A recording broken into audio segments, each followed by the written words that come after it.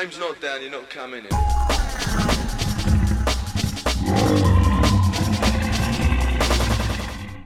Hey there, just a quick message ahead of this episode to say we hope you like the rebrand, which includes a new website, rawuk.com, that's the URL. On there you can listen to and watch all our previous content. You can get extra content.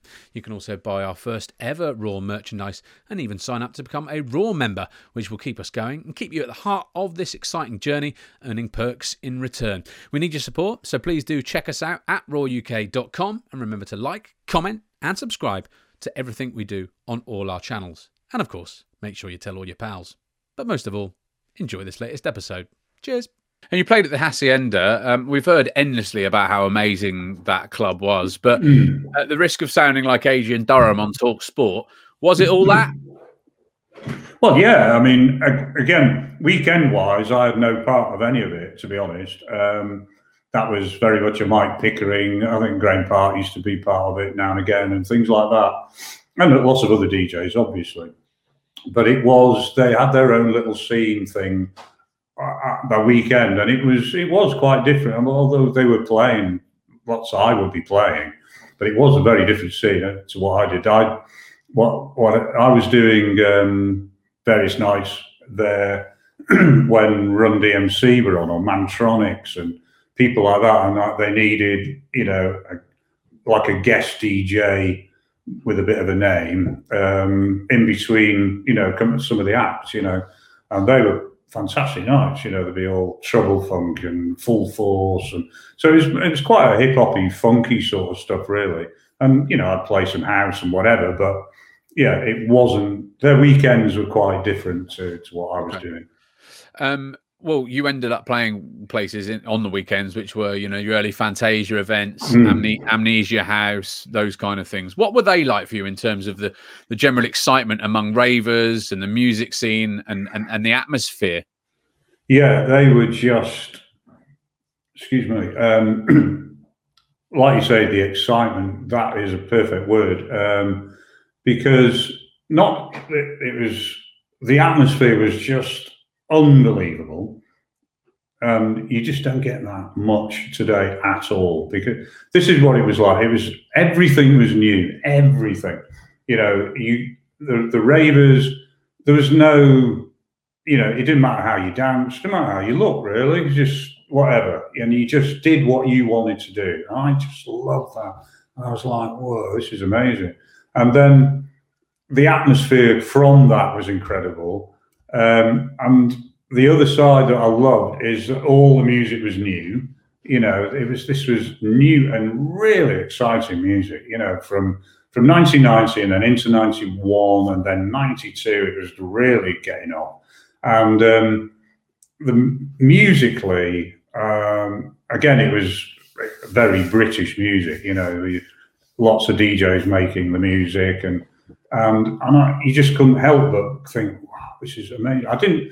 I wish I'd have, go back and realised that you were part of something that was massive and going to be even bigger and all this sort of thing.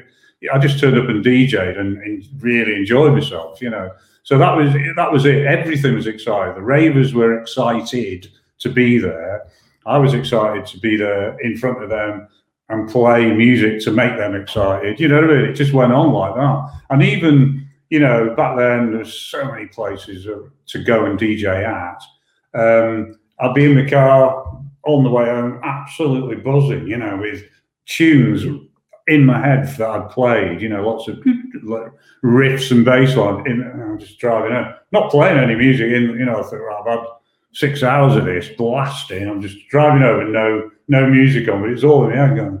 Wow. It's just unbelievable times, really were. Really. Yeah. Was it commercialism that made that change? You said it did change later on. I think, I think it did, as time went on. There's only so much of, for anything to be that big, I suppose, people behind the scene were probably being very commercial anyway, but it wasn't seeming like anything you were being ripped off or anything like that at the time. It was just excitement, But yeah, I think as time goes on, I suppose it wears a bit thin, you know. And I think you need the music to keep that going, really. You know, there's a lot of different genres and things, so that kind of changed it a bit, maybe. Well, talking about different genres, I read another interview where you said in your early days on the rave circuit that Quest in Wolverhampton was a particular favourite, largely because of the black audience, and also it gave you a chance to play some more of the breakbeat stuff. Did you ever consider, like, given that you were well into black music as a youngster growing up, did you ever consider maybe going more down that route of jungle, breakbeat, and drum and bass? And why didn't you?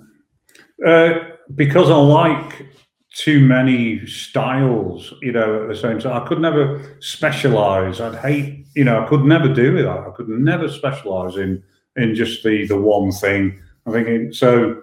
I'll play a bit of that and a bit of this and a bit of what, you know. I just couldn't do it. It could only be for that reason, really. You know, that to play. You know, I love when, I don't know, Groove Rider had come on and before me and plays whatever, and I go, oh yeah, brilliant. But to be honest, a whole night of it, after a while, I think, well, I fancy something else now. You know what I mean? But I'd play my breakbeat hardcore of that time, and if it was Quest, I'd try and dig out the ones that had extra bass in it, because their sound system was just unbelievable. Windows rattling everywhere. But yeah, it's just amazing. But yeah, I couldn't go down. Yes, I loved all that, but I love other things as well, house music, everything, you know. So you've managed to do that, really, haven't you, for your career? You still play a whole host of different things. That sort of stands you out, really, as a bit of a, you know, on your own, really. Maybe, I don't know. I'm sure there are others doing it. I don't know, really. But yeah, you do get sort of pigeonholed, saying, "Oh, you're a hardcore DJ." Well, no, a DJ that plays hardcore, and I got it in the hip hop days. You know, so he used to be a hip hop DJ, but then he went and played house, and we, well, no, I was playing house, hip hop, so everything. So I played everything. I've never been a certain DJ, but some people, you know, might just go, "Oh, I prefer it when you're a hardcore DJ." That's fine.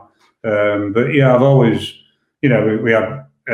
Kinetic in Stoke was an amazing Friday night, you know, mad hardcore night there. All the DJs in that, you know, style would be playing, and that was an unbelievable place, you know. So I would be playing my, you know, sort of more banging hardcore there, and then from there I'd go down to do a pandemonium night in Birmingham, and it'd be all breakbeats and bass lines and everything, you know what I mean? Then go down to the Sanctuary, you know, in Milton Keynes for the final gig, and again it'd be more breakbeats and whatever, but you're a little bit more south, so you change it slightly, and that's your night done, you know. But if I was stuck in one thing, I would have been very. So there was a definite change. You would be guided by where you played in terms of what you played. Yeah, it's all down to your audience, no matter where, really. You do notice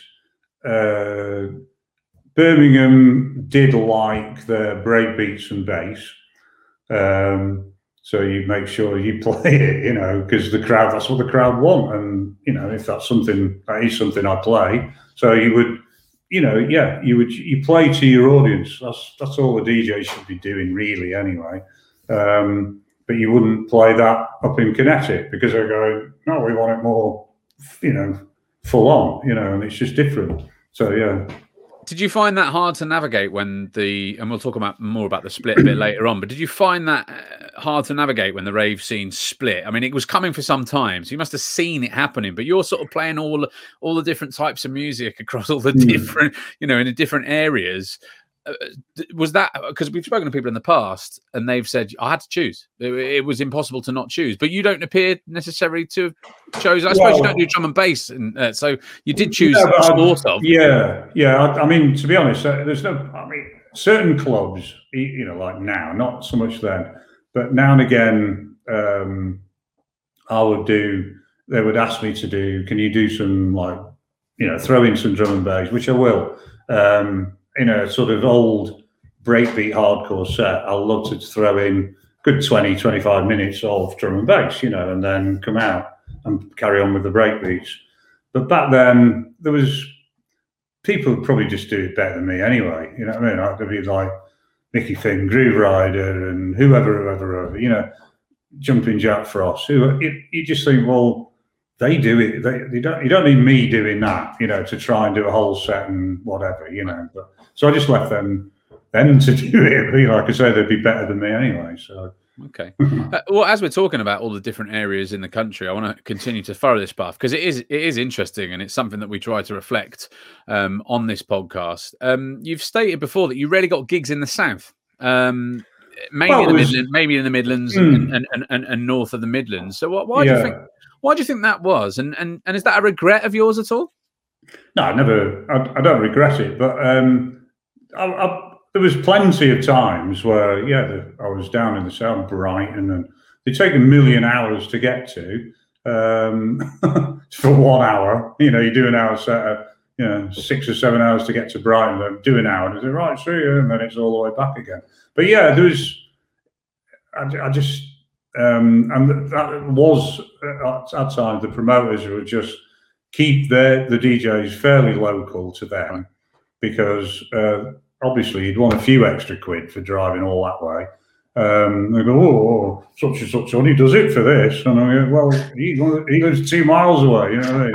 So, yeah, there was a bit of that going on, you know. So, but yeah, there was plenty of times but to play in the south. But it was more, obviously, the Midlands upwards, really. That was, well, you did mention the Sanctuary. you played a bit, but a lot of people have been pointing out you didn't play that many Sanctuary events. You know, particularly the Skelters and the Dreamscapes. At some point now they don't remember you booked for either of those. I can't remember. I mean, at the Sanctuary, I can't remember the actual organisations that put me on there, but there was quite a few. I remember. Mickey Linus, R.I.P. He booked me quite a few times in there. I'm sure there was a Dreamscape night. Helter Skelter, possibly. I know there was one flyer with my name on it, but I don't know if I'll actually play. I saw a flyer from '92 in Telford, and it really early Helter Skelter that you played. But I think beyond that, it doesn't. We couldn't find any evidence of you having played for them. There was I'd seem to. Yeah, now you mention it, maybe I wasn't on loads of their events for some reason. I have no idea why. It never over bothered me, that sort of thing. It's up to them who wants to book me. I still feel that to this day, you know what I mean? I never moan about it. But well, Darren Johnson, he left a comment on our Facebook page, when we ask for questions, and by the way, if you want to ever ask any of our future guests any questions, we always announce them before we do them, and then we ask for questions, so get on our social media accounts. But Darren Johnson says on Facebook, Stu's a legend. I got to know him when I won the UK scene DJing competition in the noughties, and he played a mix on his radio show. I only got to know of him when I moved to the Midlands. He didn't seem to feature down south. With this in mind, is there a southern rave that he would have loved to have played but didn't? I don't know, is the honest answer, because you don't really get to hear. I suppose there's always something going on. There was some of them were in, like Finsbury Park and those sorts of things, although I have done the odd one of those. But going back to the sort of early 90s era, I suppose it would have been nice to do those sort of stuff, in a big park event would have been quite nice.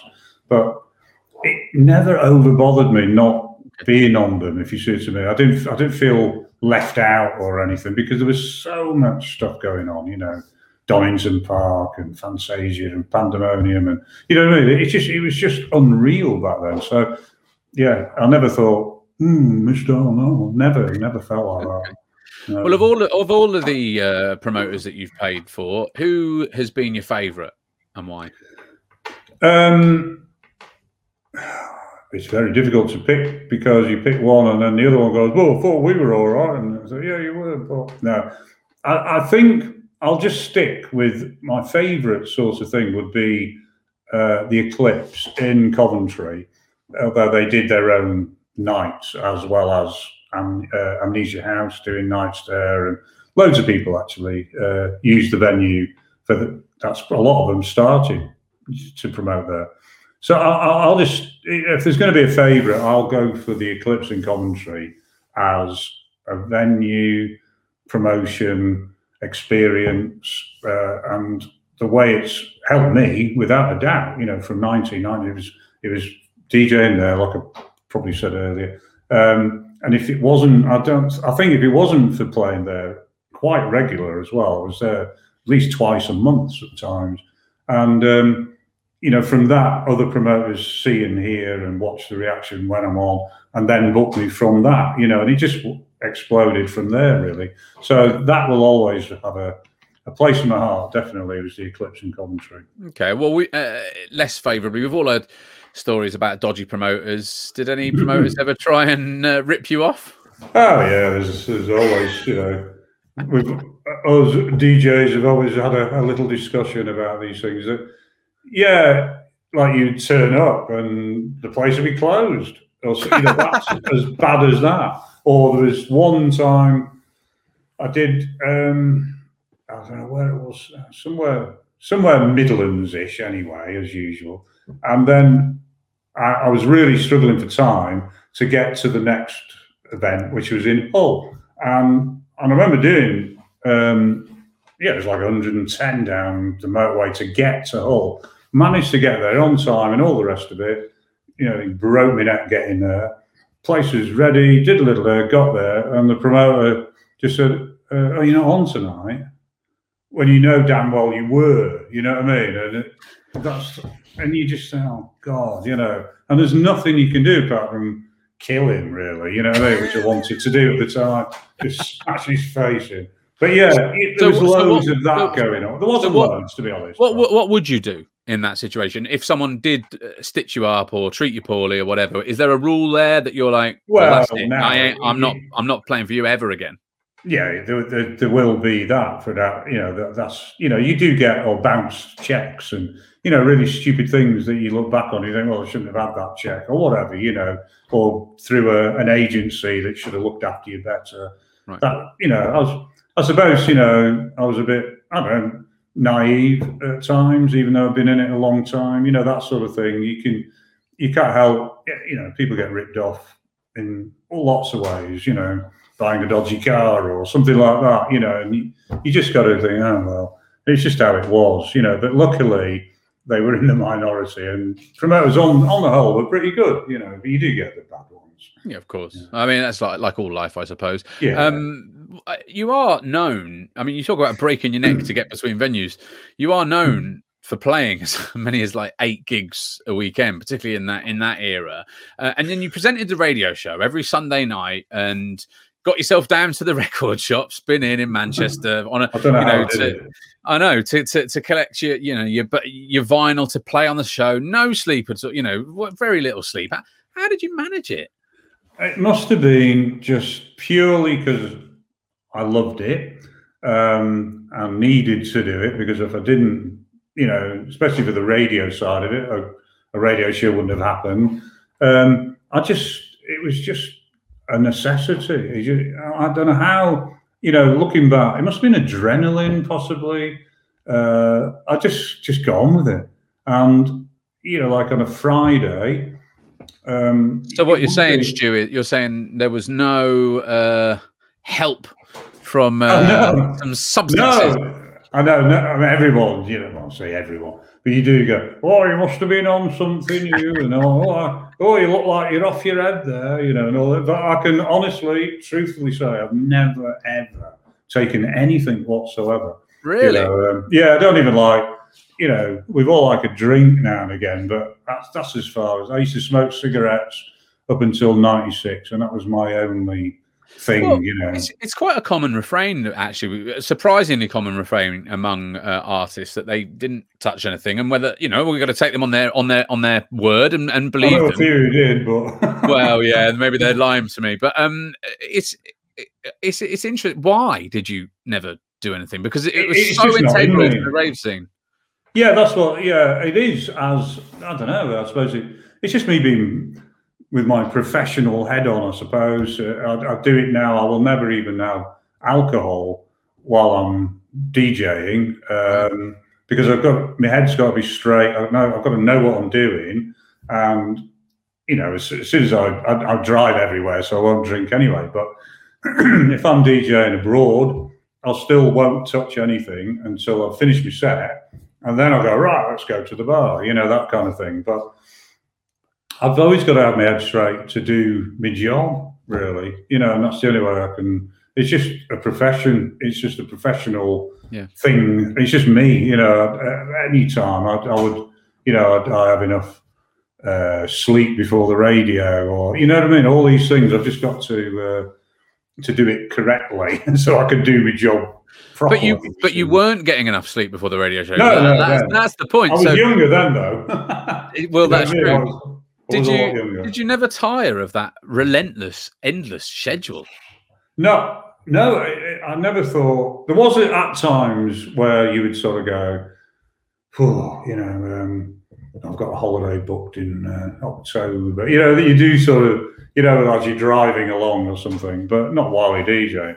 But I just did it, and I loved doing it. I never, at the time, just thought, this is great. I just did it. I just got on with it. Did the gigs on a Friday night. There might be, 3, even 4, if depending. Saturday day would come along. I'd get up the next morning after literally about 3 hours kit, really. Go into Manchester, pick up my records from spinning, go home, listen to them as best as possible, see what good ones are in there for the Sunday night show.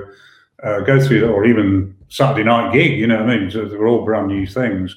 And then go out, all night on a Saturday night. Come home, 8, 9, 10 in the morning, a couple of hours kit, prepare the Sunday show. Know what I'm going to do with the 2 mixes I used to do on the Sunday show, and prepare the other bits, and then letters. People used to write letters in those days, and go through all those, and then prepare and go in on a Sunday night and do a show. It was like it was pretty sort of autopilot. You think, right, I had a format of the show, play these, try and say the right things, try not to talk too much bollocks, and then that's it. The end of the show, and flop, and that was it. That was gigs and everything through the week as well. It was just never ending back then. Great times, to be honest. Yeah.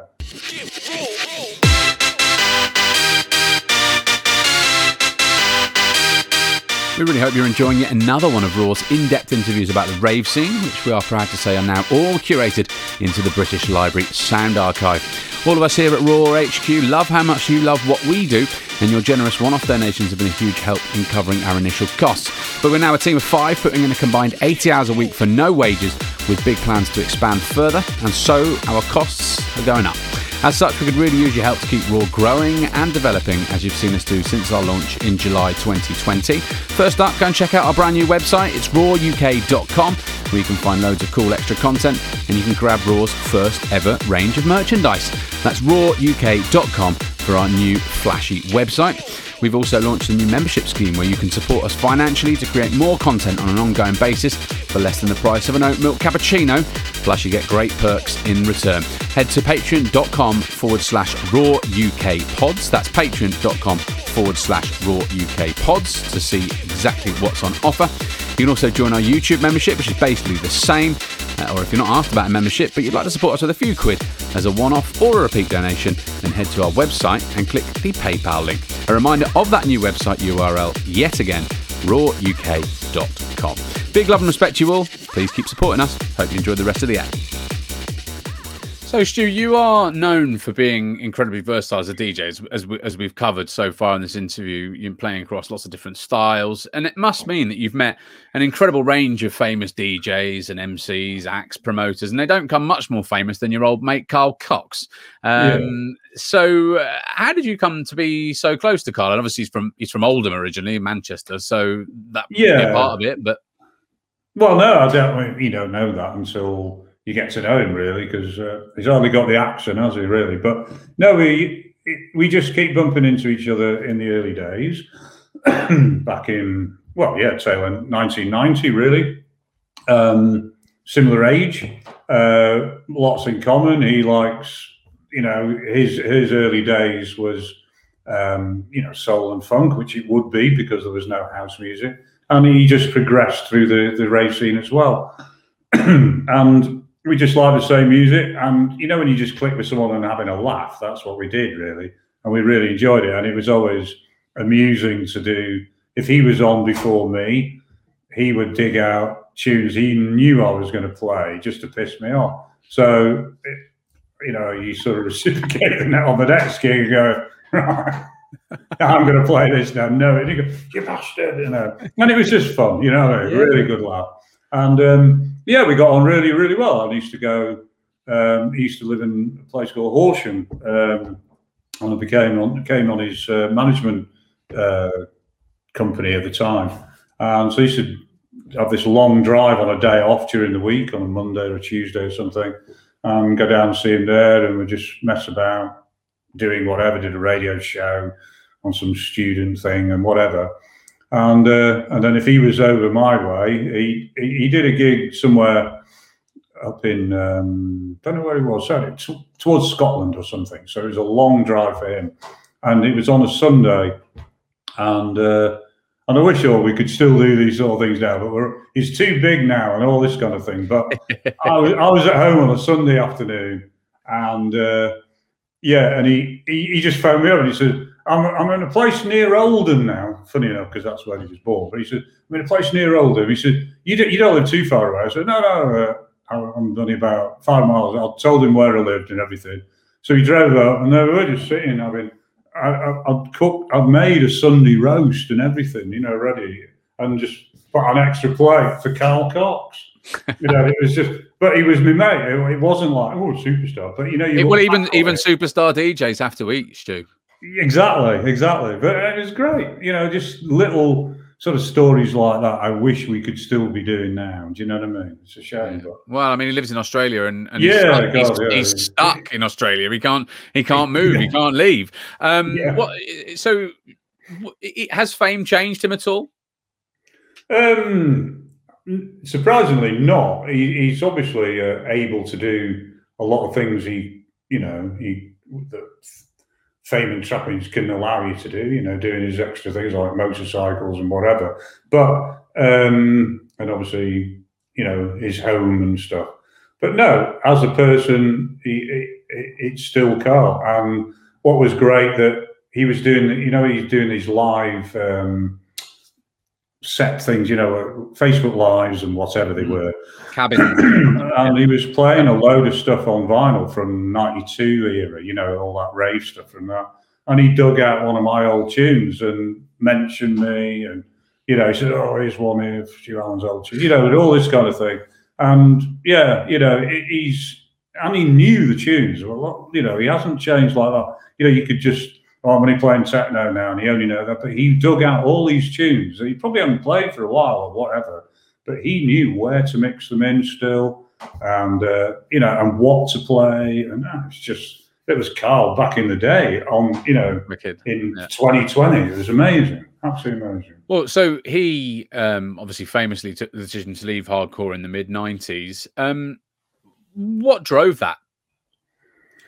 He just knew, I think, that if you want to extend your career or go further, I think, as a lot of DJs would be really, if you were to just stick to that one thing, that you're limited. I think and depending on how far you want to go, you could never be, I don't think, a world famous, crossing boundaries type DJ by playing happy hardcore.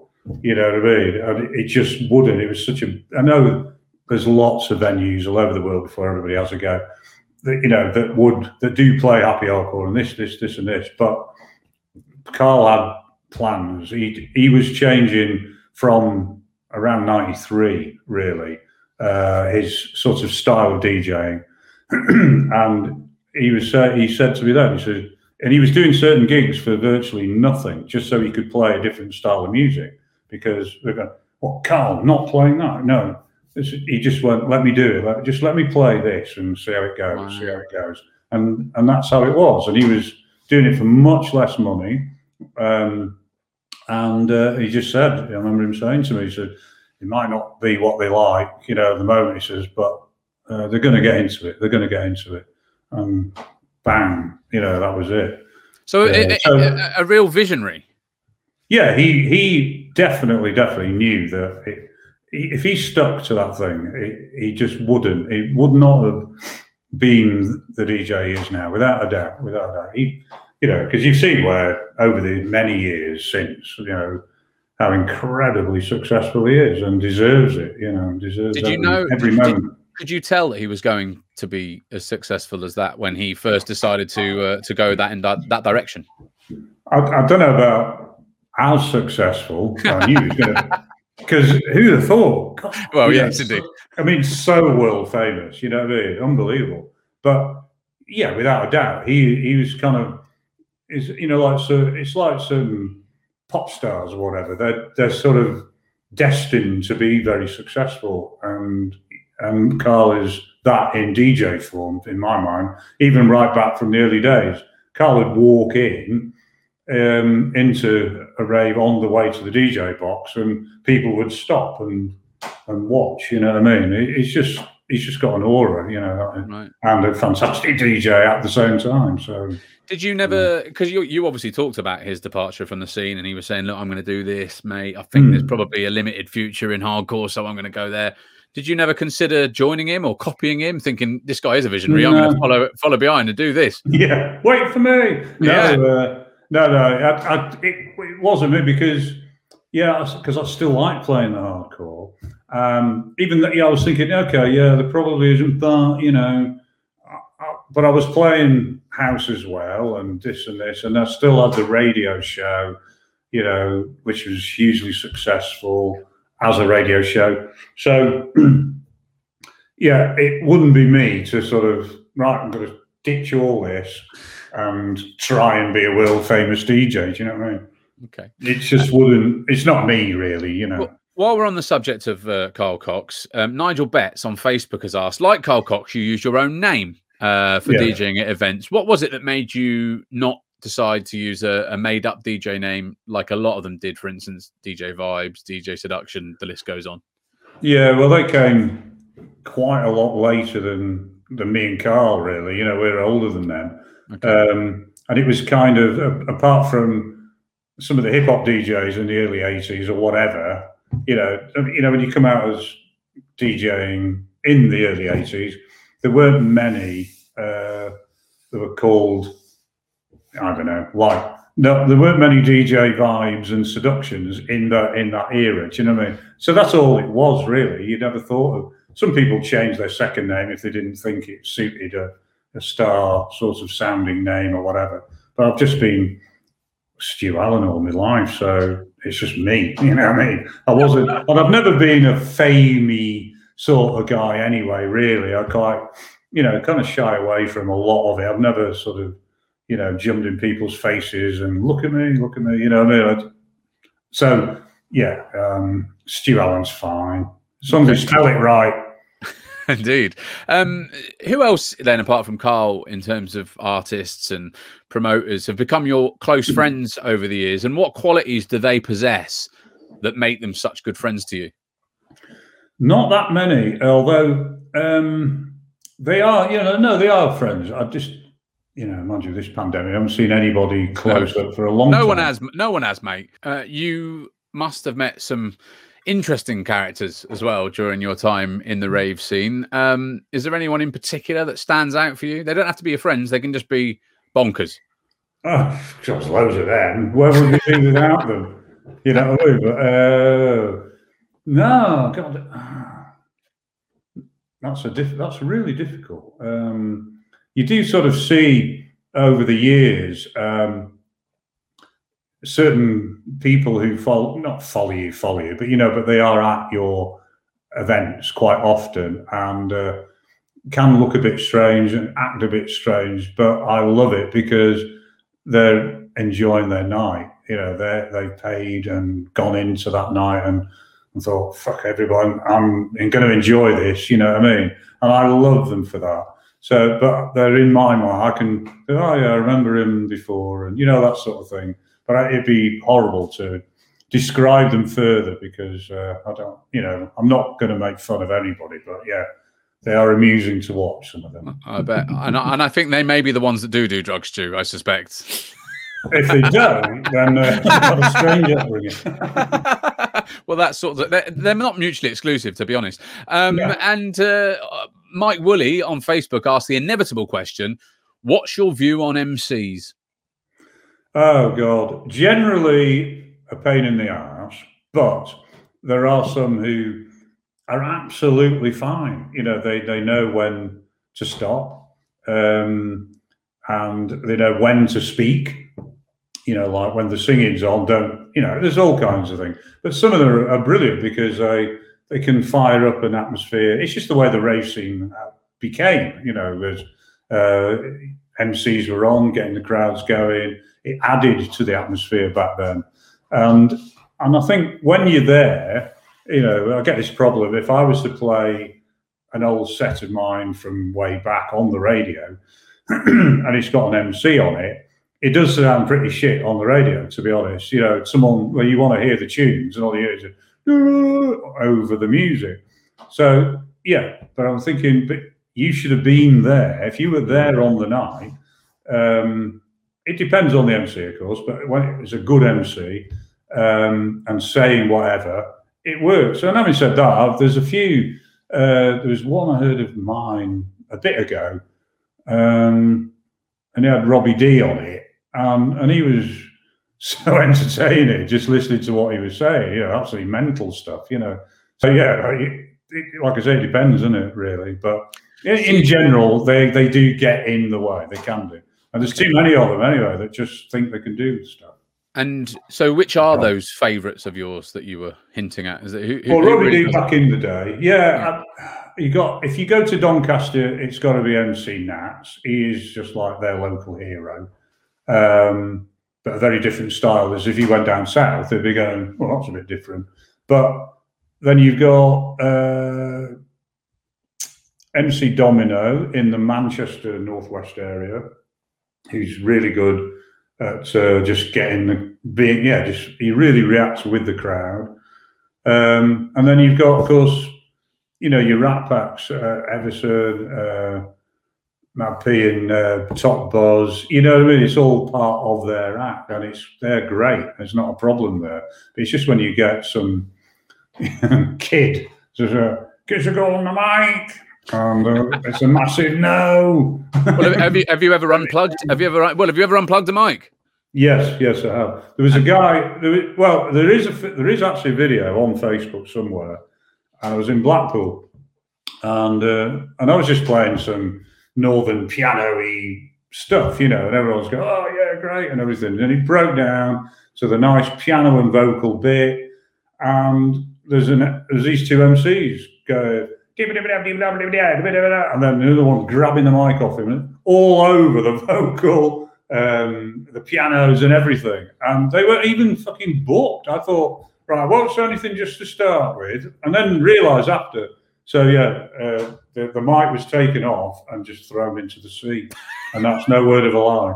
It was thrown in the sea.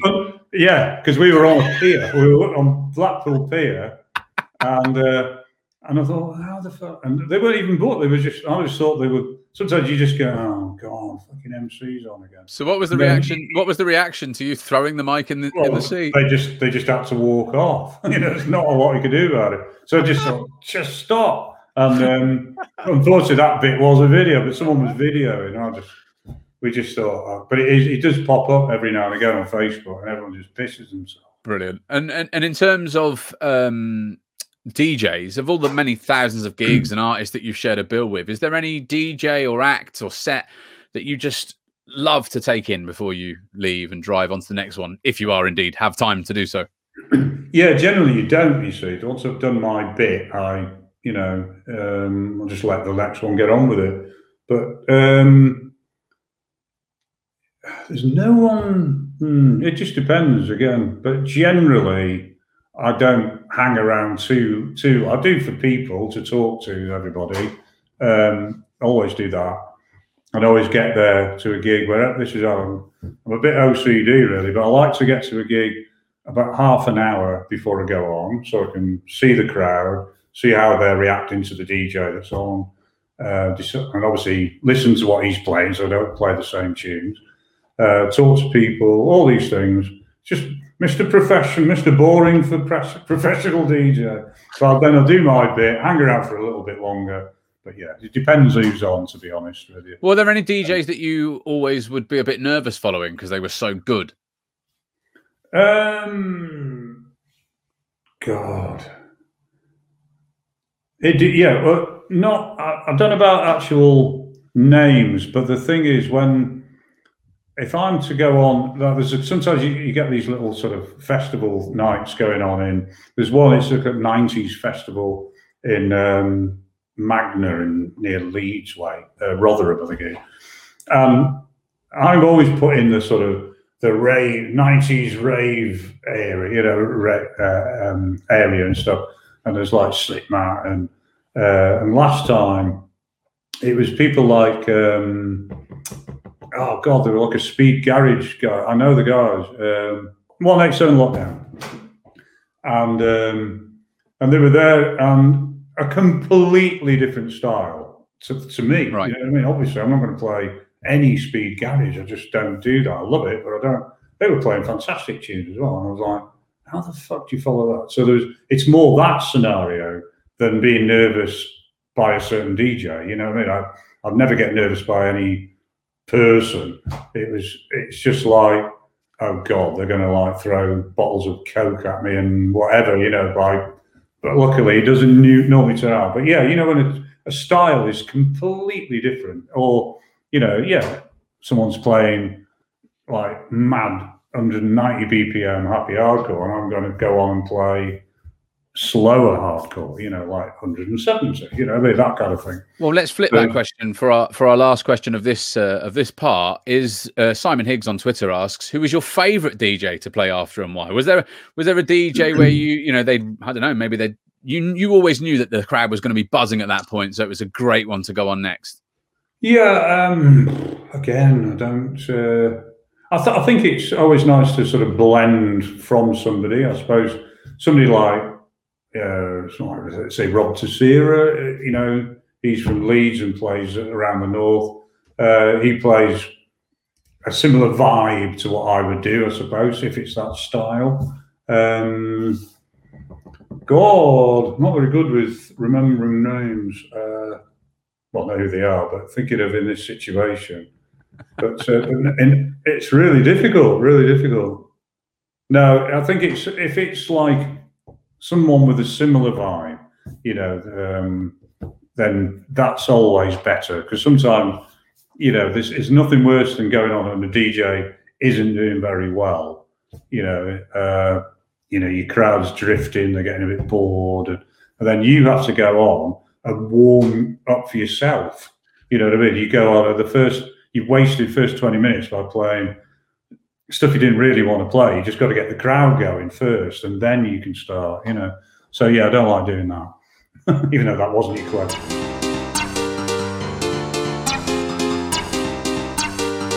Well, that's it for another episode of Raw, and if you like what you've heard, we'd love you to get involved. All of us here at Raw HQ buzz hard of how much you, the Raw crew, enjoy our work, and your generous cash donations have been a huge help since our launch. But we're now a team of 5, putting in combined 80 hours a week for no wages. We've got loads of plans to go further, expand our team and offer, but that does mean that our costs are also increasing. So we could really use your help to keep Raw growing and developing as you've done since we started. So please do check out our website. Initially, it's rawuk.com for interesting extra content and to get your hands on our first ever range of Raw merchandise. That's rawuk.com. We've also launched a new membership scheme where you can donate to create more interesting and fun content on an ongoing basis, and you'll even get stuff in return. So head to patreon.com/rawukpods. That's patreon.com/rawukpods to see what's on offer. You can also join our YouTube membership, which is the same, or if you're not bothered about membership but you'd like to support us with a few quid as a one-off or repeat donation, head to our website and click the PayPal link. That website URL, one more time, rawuk.com. Respect to you for your support and for getting to the end of this episode. Please keep supporting us and help ensure there's more quality content coming your way on a regular basis. Oi, oi.